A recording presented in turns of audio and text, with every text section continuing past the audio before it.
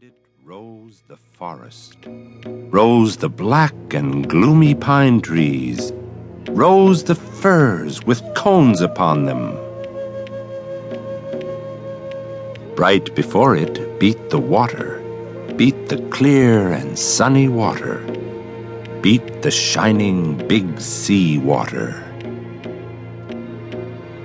There the wrinkled old Nokomis nursed the little Hiawatha, rocked him in his linden cradle, bedded soft in moss and rushes, safely bound with reindeer sinews, stilled his fretful wail by saying, "Hush, the naked bear will hear thee," lulled him into slumber, singing, "Ee-wah-yay, my little owlet, who is this that lights the wigwam?